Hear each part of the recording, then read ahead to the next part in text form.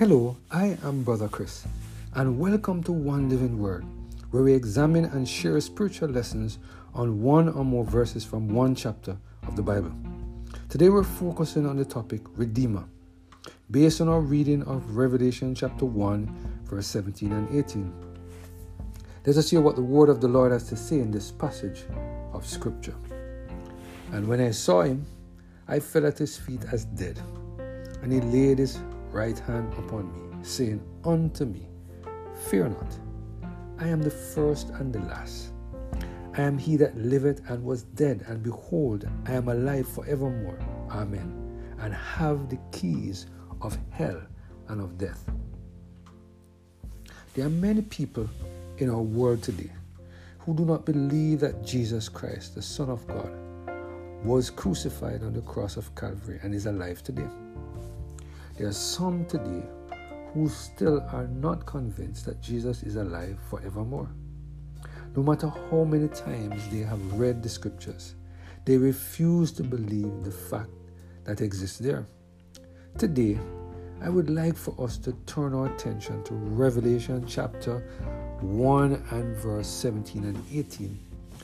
In this passage of scripture, we see John, who was caught up in a vision, speaking to the Son of Man, Jesus Christ, the Savior of the world. Now pay attention carefully to the conversation and what is being said here between Jesus and John. The word of the Lord said, And when I saw him, I fell at his feet as dead.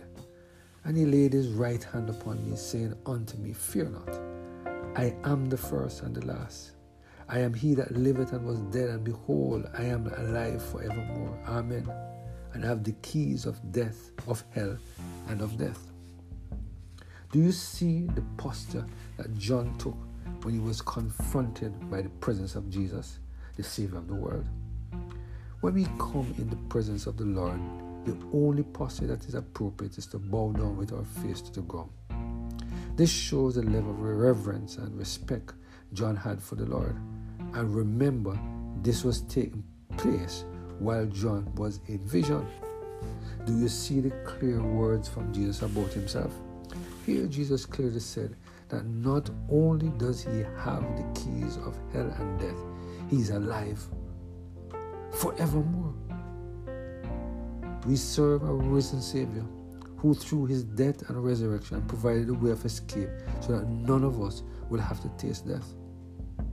Because he lives, I can face tomorrow. Because I know he holds tomorrow, and I know he holds my hands. We can rejoice today because Jesus is alive. When he arose from the dead, he did something that no other being had done before and will ever do again. Jesus experienced a separation from the other members of the Godhead that all who were disobedient to God will experience. It is very important to note that Jesus is the only being that will ever go to hell and come back from that position. Jesus is the only being that will experience a second death and come back from that position. It is such a good thing to know that Jesus paid the wages for our sins. Therefore, we are not required to pay it for ourselves. All we are required to do is to believe in the Lord Jesus Christ, and we shall be saved. The Bible is very clear that no man will receive eternal life who do not accept that Jesus Christ is the Messiah and the Savior of the world.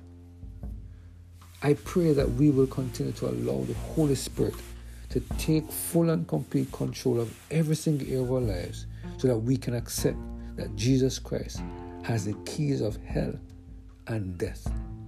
Let us pray. Heavenly Father, we thank you today for this mighty, powerful word that reminds us, Lord, you have the keys to hell and death. You went somewhere that none of us can return from. You paid the ultimate sacrifice, wages for our sins.